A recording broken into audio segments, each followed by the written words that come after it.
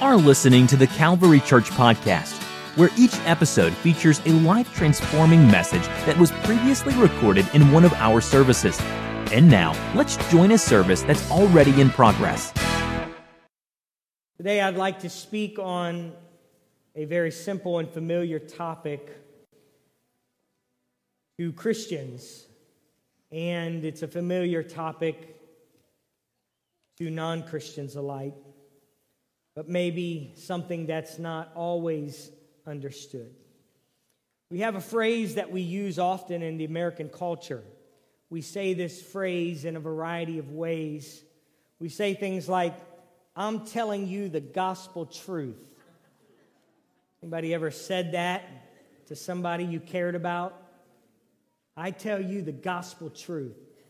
Or when we're growing up, we take what our parents and teachers and authorities tell us as the gospel. When we say these phrases and we insert the words the gospel into it, we are saying we believe that something is absolutely true without any hesitation or reservation. And I suppose that there is nothing wrong with the phrase the gospel being used as an alternative for this idea of truth. But I want to uncover the meaning further and understand what it really means for us today. And I want to speak to you this morning on the topic, the gospel. First, we should consider that the word meaning the gospel is referenced over 100 times in the New Testament. And it simply means good news. But specifically, it is referring to good news about the man Jesus Christ. We are introduced to this idea of the gospel about Jesus Christ from his very birth. In Luke chapter 2, verse 8, it says, "Now there were in the same country shepherds living out in the fields, keeping watch over their flock by night. And behold, an angel of the Lord stood before them, and the glory of the Lord shone round about them, and they were greatly afraid." Are y'all picturing the Christmas cantatas? You see it, right? Because that's the scripture that we read. And it says, "And the Lord shone round about them, and they were greatly afraid. Then the angel said to them, 'Do not be afraid, for behold, I bring you good tidings of great joy, which will be to all people.'" It could be translated, "I will bring you the gospel of great joy, which will be to all people." It's the same word that is used for the gospel. "For there is born to you this day in the city of David a Savior who is Christ the Lord." And so we're introduced to this word, the gospel. Paul told the church in Corinth that there was something very specific that they should understand about Jesus that made it the gospel. 1 Corinthians chapter 15, verse 1, and you're going to have to use your Bible or follow along with me. But 1 Corinthians chapter 15, 1 says, "Moreover, brethren, I declare to you the gospel which I preached to you, which also you received, and in which you stand, by which also you are saved, if you hold fast that word which I preached to you, unless you believe in vain." And now he's going to explain what the gospel is. He says, "For I delivered to you, first of all, that which I also received." What was that he received? That Christ died for our sins according to the Scripture, and that he was buried, and that he rose again the third day according to the Scriptures. So he says the gospel is made up of really three elements. The first aspect of the good news is that Jesus was born, he lived, and he was a real man on the earth, but he died. And so the first aspect of the gospel is that he died. But we understand that in order for him to die, he had to be born and to live on this earth. So we are introduced to the idea of the gospel in that it is the good news that he died for us. He paid the price for our sins. He said that he was making a payment for our sins. He laid down the payment for our debt, for our perversion, for our sin. He said, I'm going to pay the debt that you owe. When he was on the cross and he said, it is finished, he was basically saying that this debt was paid in full. And so the first aspect of the gospel is that he died. Paul continues and says that he not only died, but he was buried. He was put into the ground. He was taken down from the rugged tree, the rugged cross, and he was laid in a tomb. And then he said not only was he buried, but that he rose again on the third day according to the scriptures. That this final aspect of the good news is that Jesus rose again from the grave. I hear the song saying he got up. He didn't just stay in the ground. He didn't stay on the tree. He didn't stay in the ground, but he got up. He rose from the dead. And that is really what makes the good news good news. Had he stayed on the cross, had he stayed buried, it probably wouldn't be that great of news. But the reason we can say it's good news is because he died, he was buried, and he rose again. That is the gospel. Didn't stay down. Death didn't win. The grave didn't win. That's why he would tell John in Revelation, I am he who lives and was dead. And behold, I am alive forever or evermore. Amen. And he said, I have the keys of death and hell. That I've conquered death and I've conquered hell. Death didn't win. Hell didn't win. But he got up. So why does this matter? Paul said, 1 Corinthians 15, moreover, brethren, I declare to you the gospel which I preached to you, which also you received and in which you stand, by which also you are saved, if you hold fast that word which I preached to you, unless you believed in vain. There is a difference between hearing the gospel and receiving the gospel. Paul said, I declare to you the gospel which I preached to you, meaning you heard the gospel, but he said, which also you received, and which also you stand, by which also you are saved. 1 Timothy chapter 2:13 says, Paul said this, for this reason we also thank God without ceasing, because when you received the word of God, which you heard from us, you welcomed it, not as the word of men, but as it is in truth the word of God, which also effectively works in you who believe. There is a difference between just hearing the gospel and receiving the gospel and making application of it to your life.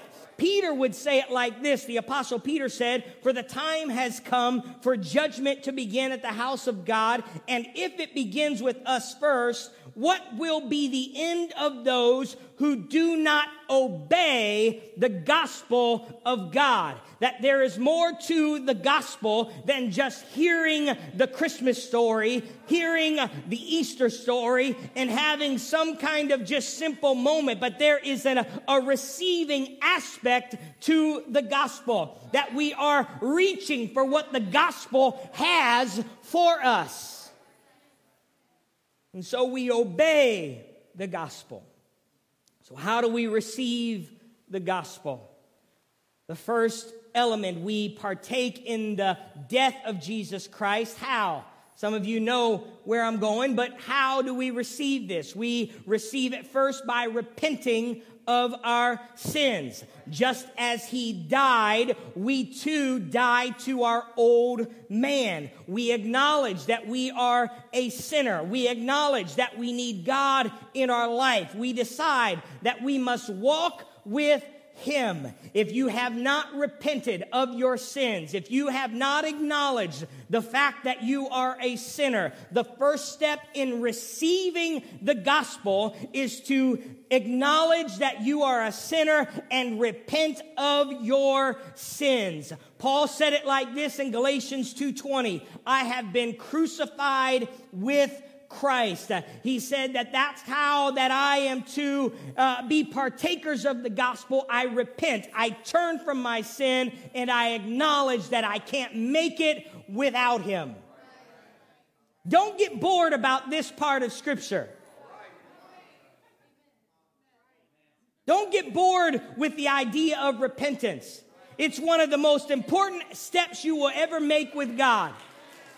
Is when you acknowledge that you need Him, that you acknowledge that you must have Him in your life. Paul would say, I die daily. Every day I wake up, I have to tell my flesh, I have to tell my carnal nature, I have to tell my sinful self, you aren't in charge today, but I serve a God who's in charge. And so I crucify my life.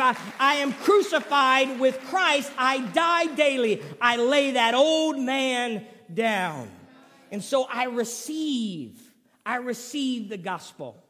But just as he died, then he was buried, we too must be buried. Paul clearly says how this applies in our life. In Romans chapter 6, verse 4, he said, therefore we were buried with him through baptism into death, that just as Christ was raised from the dead by the glory of the Father, even so we also should walk in newness of life.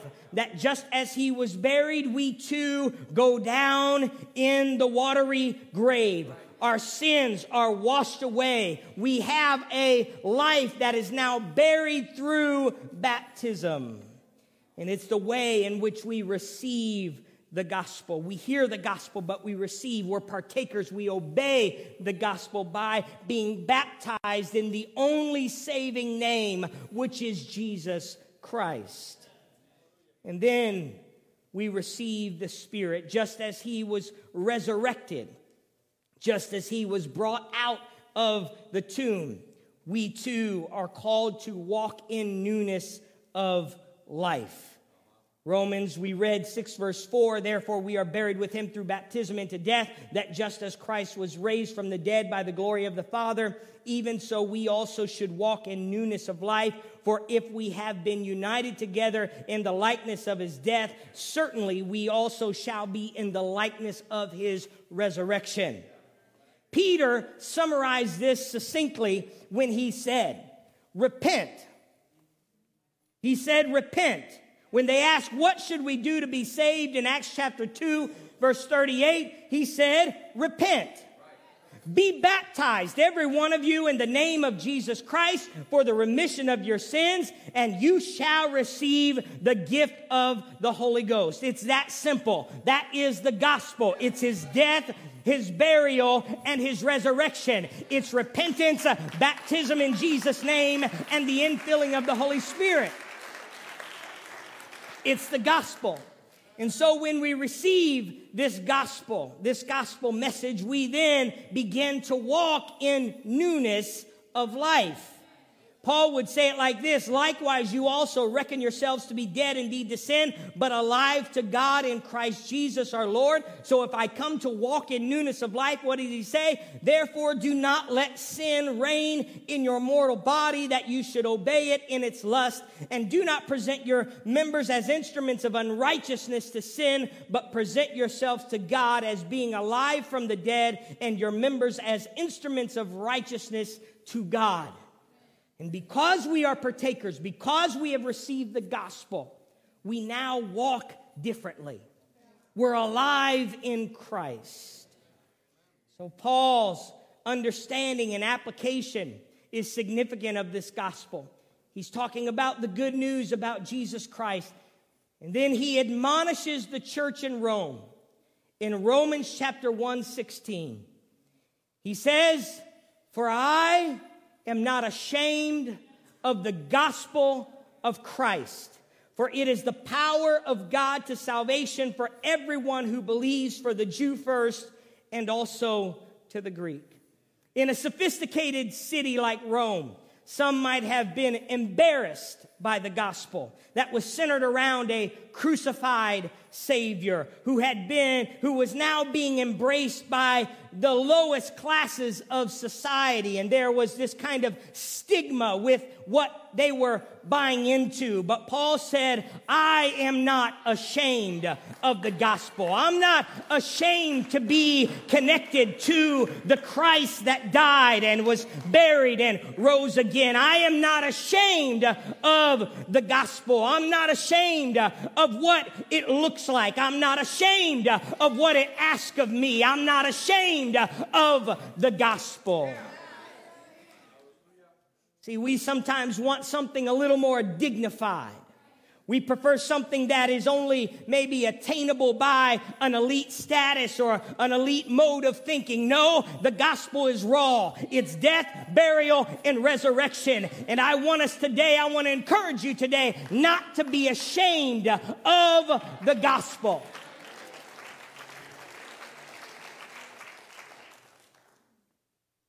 We're supposed to be ashamed of some things. See, Paul mentions being ashamed later on in Romans. In Romans chapter 6:21, he says, "What fruit did you have then in the things of which you are now ashamed? For the end of those things is death. But now, having been set free from sin and having become slaves of God, you have your fruit to holiness, and the end everlasting life. For the wages of sin is death, but the gift of God is eternal life in Jesus Christ our Lord." See, I think we get it backwards sometimes. That sometimes we're more ashamed of the gospel than we are of sin. We'll rather talk about sin in the workplace. We'll talk about things that are ungodly in the workplace or around our friends rather than talking about the gospel. But we should be ashamed of the works of sin. We should be ashamed of what sin produces. We shouldn't partake in it. We shouldn't talk about it. But we should talk about the gospel. We should talk about the peace and the love that comes from his death, burial, and resurrection. So how is the gospel making application in your life? How are you receiving the gospel? See, Jesus said this in Mark chapter 8:38.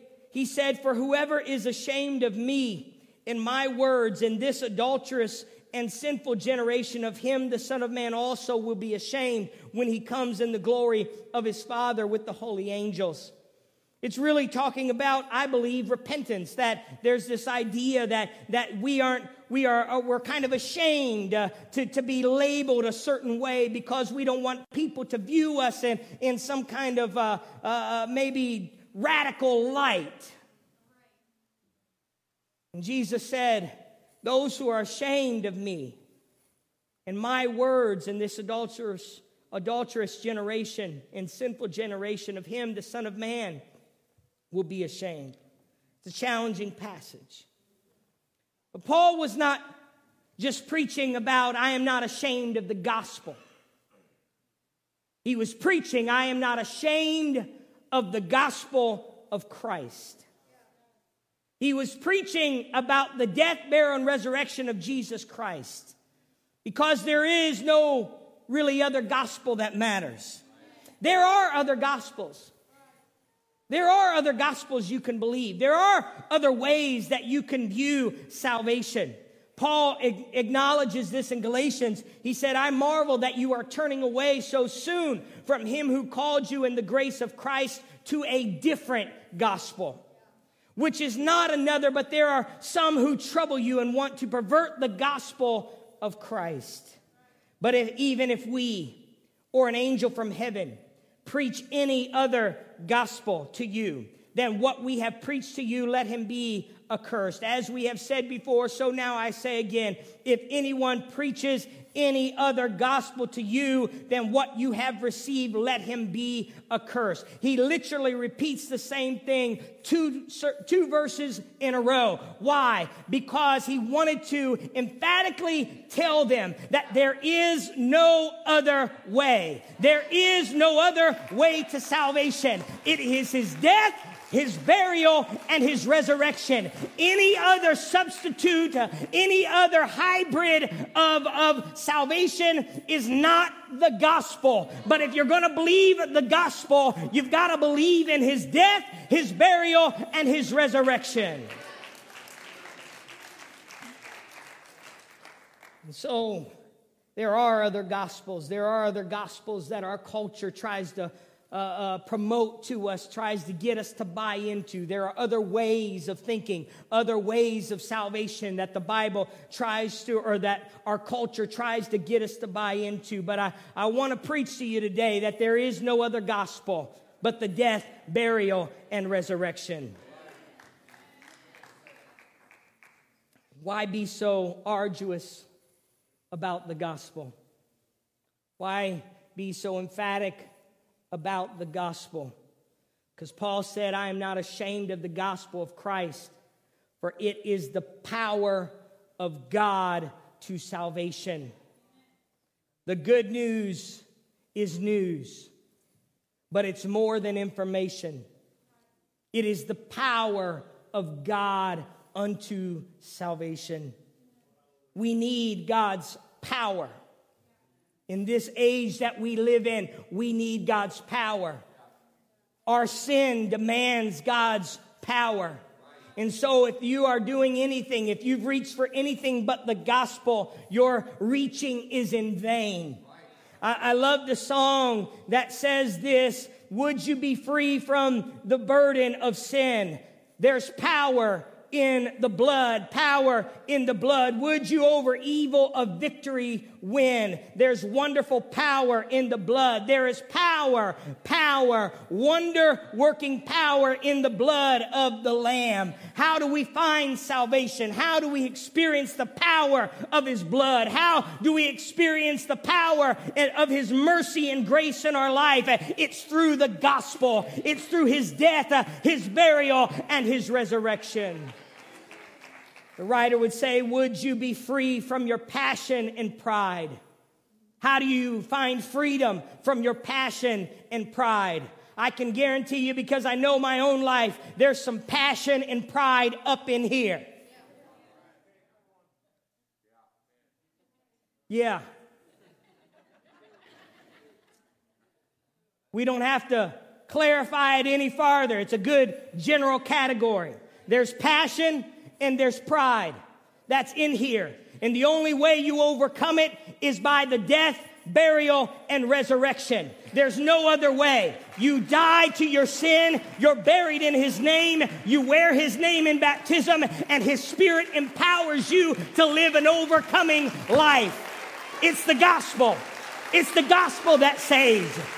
It is the power of God unto salvation. It's the power of God unto salvation. How are you going to survive in this generation? It's the power of God. How are you going to walk in this generation that is adulterous and sinful and out of control? It's through the power of God, which comes through the gospel.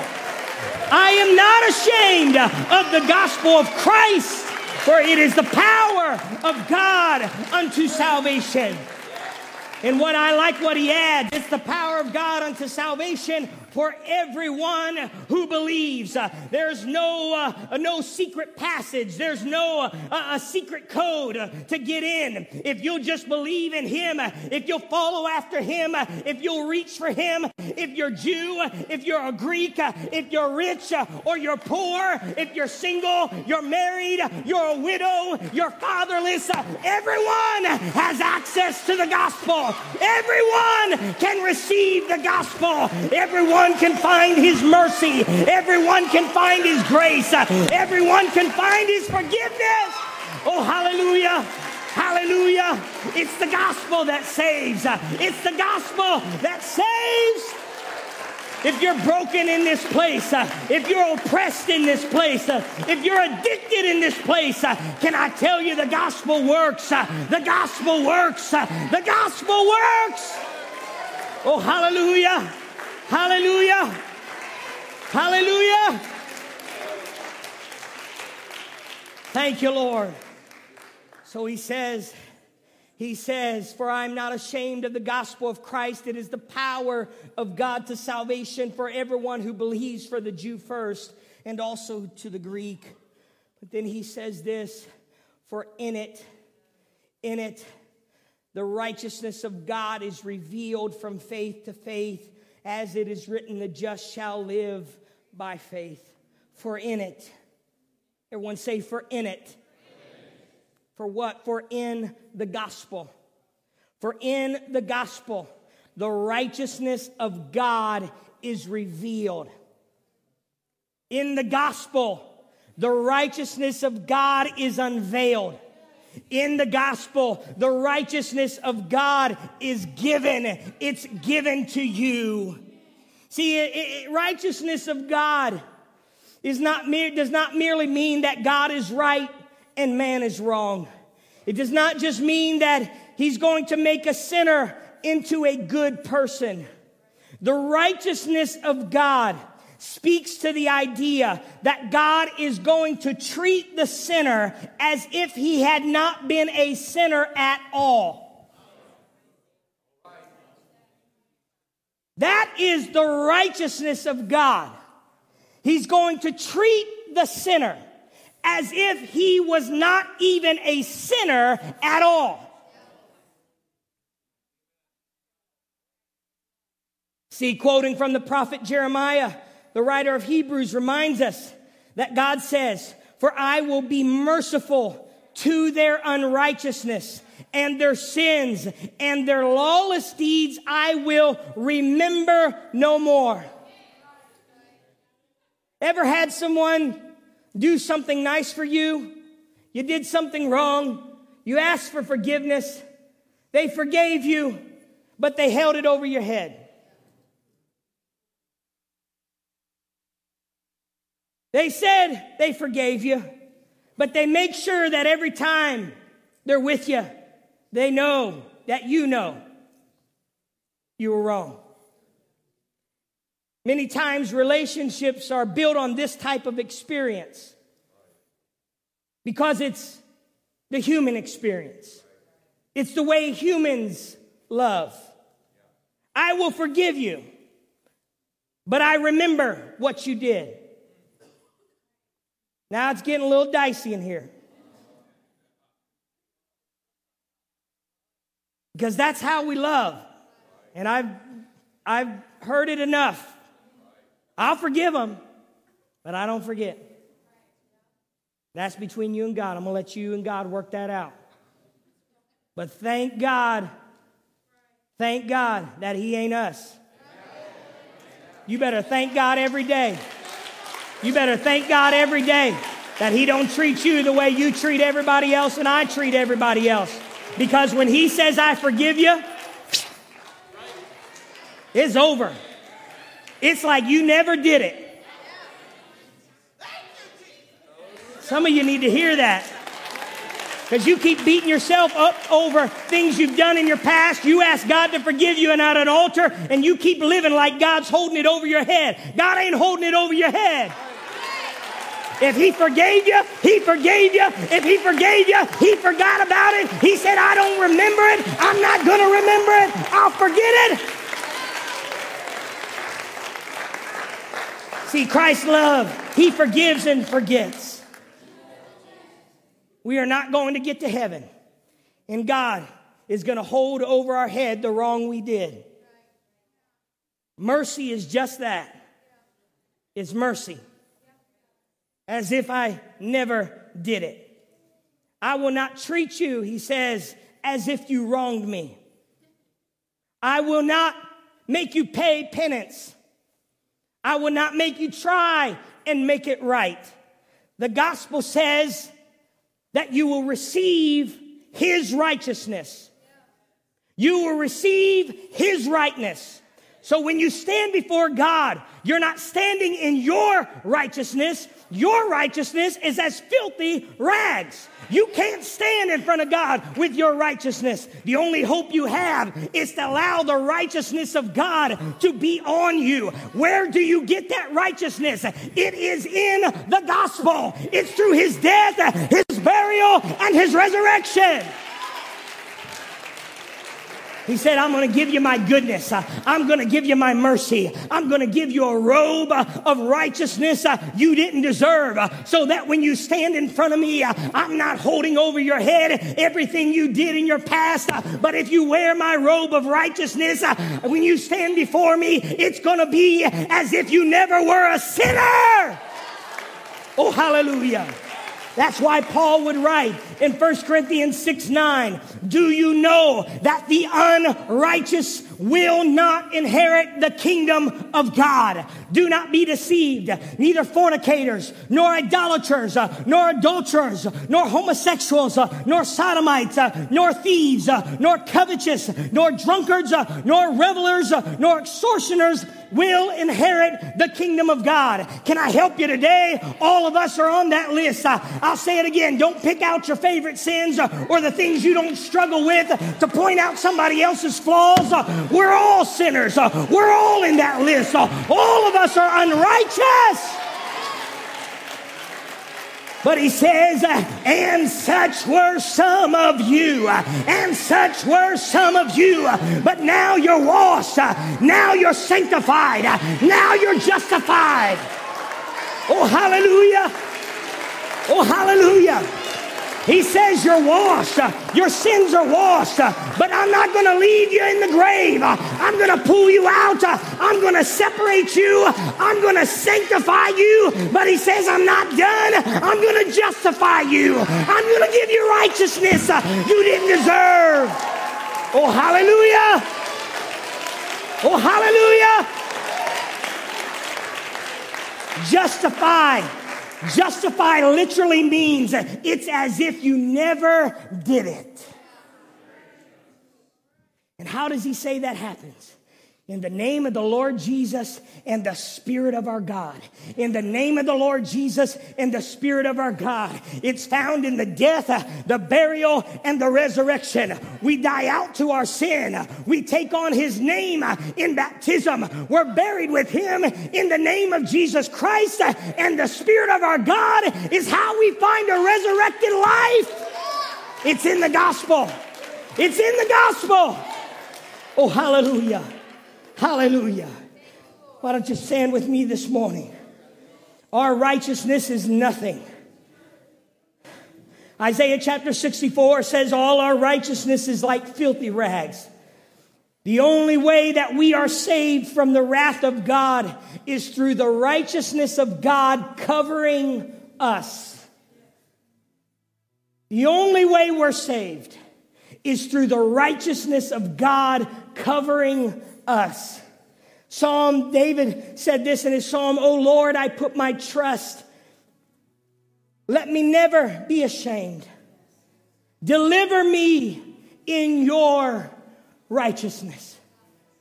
Oh, hallelujah. He petitions God, God, deliver me. But I can't deliver myself. I can't do anything about it. But I need your righteousness. See, Isaiah prophesied about God's willingness to cover us in his righteousness. He said, I will greatly rejoice in the Lord. My soul shall be joyful in my God, for he has clothed me with the garments of salvation. He has covered me with the robe of righteousness. As a bridegroom decks himself with ornaments, and as a bride adorns herself with jewels. For as the earth brings forth its bud, and as the garden causes the things that are sown in it to spring forth, so the Lord God will cause righteousness and praise to spring forth before all the nations. See, it's that seed in the ground. It's his death, burial, and resurrection. A seed has to die. Seed has to die in the ground, but when it comes up something completely different. And he said, when my righteousness comes, you're going to be something you never thought was possible. Oh, hallelujah. You see, Jesus took our place. God's law demanded death for sin. So Jesus came as a sinless man, a spotless lamb, and became our substitute. He became, as the Bible uses this term, propitiation. It's really the mediator, the sacrifice, the payment, the go-between. 2 Corinthians, Paul said, for he made him who knew no sin.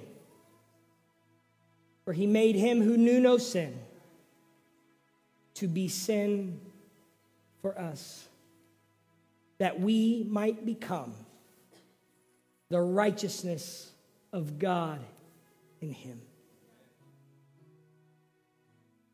I don't deserve his righteousness. Why you can't do enough to earn salvation. You have to receive the gospel. You obey it. You obey every element because he wants you to be righteous. We're made new. We're made alive. We're made clean. We're made whole. Have you heard the gospel? You know, you understand what it is. And if you do, have you received the gospel? Have you experienced repentance? Have you bowed on your knee to a God who wants to forgive you and received the death? Have you received the burial? Have you obeyed the burial? Have you been water baptized in the name of Jesus, as the scripture clearly demonstrates over and over? Have you received his Spirit, that resurrection power? As the Bible shows us in Acts that they received it with evidence of speaking in another language. That frightens some people, and it should. The idea that you're speaking a language you've never learned and don't know. But his idea with that was not to just frighten us and for us to walk around as kind of freaks of nature. It's because he wants to demonstrate ultimate authority and power in your life. Have you received the gift of the Holy Spirit? Have you received his power in your life? Have you relinquished the most, as the Bible says in James, the most unruly member of your body, which is your tongue, which is your speech? Have you relinquished that to an almighty God and received his Spirit? The gospel, it changes lives. It is the power of God unto salvation. In it, the righteousness of God is revealed. And I conclude, many of you have experienced what I'm talking about today. You've experienced repentance. You've experienced water baptism. You've experienced the infilling of the Holy Spirit. My challenge to you is, are we ashamed of the gospel? Who are you telling? See, Isaiah chapter 40, verse 7 says, and the quizzers are learning this verse, the grass withers, the flower fades, because the breath of the Lord blows upon it. Surely the people are grass.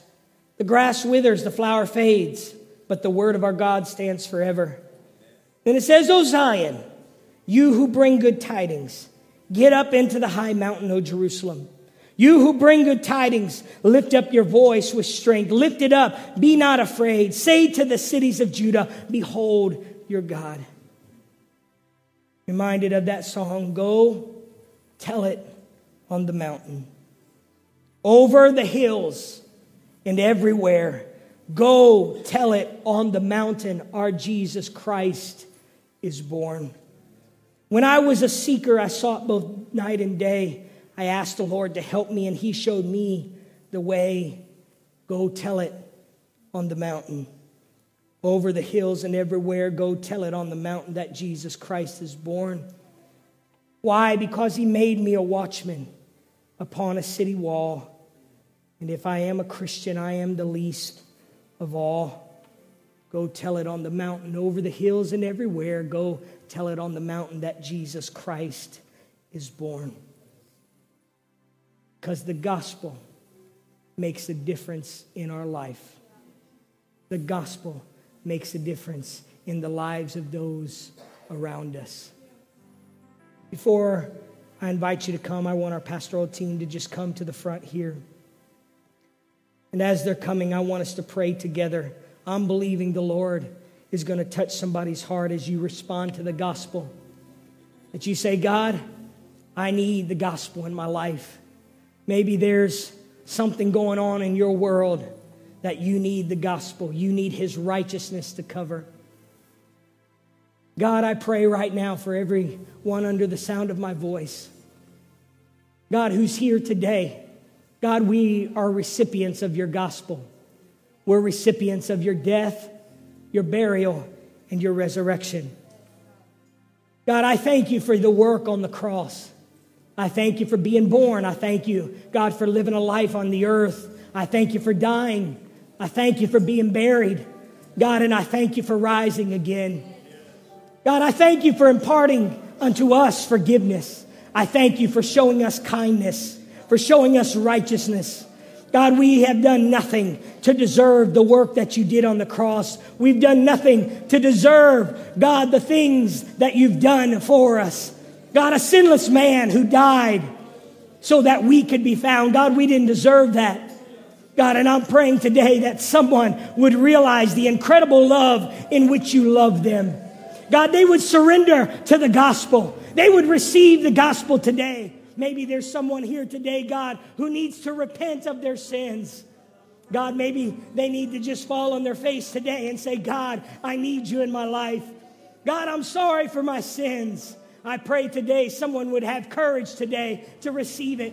I pray for those who maybe need to be water baptized, those who have yet to experience the wonder of baptism in your name. I pray that you would bless them today. God, give them courage to take a step of faith to acknowledge, God, your work in baptism.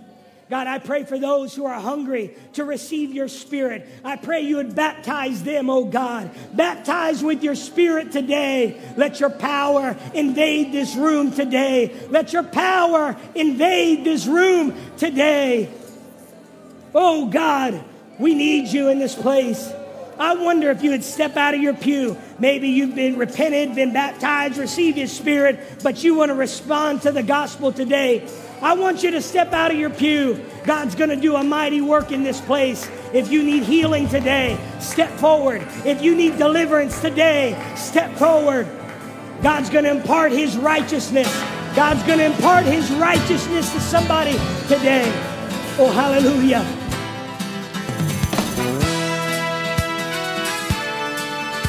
This podcast was brought to you by the Calvary Church in Cincinnati, Ohio. For more information about the Calvary Church, please visit our website at www.thecalvarychurch.com. Consider joining us for a service where you will find friendly people, high-energy music, and life-transforming preaching and teaching from a biblical worldview. You can find our podcast on iTunes, Google Play, or on our website at www.thecalvarychurch.com. Until next time, thanks for listening.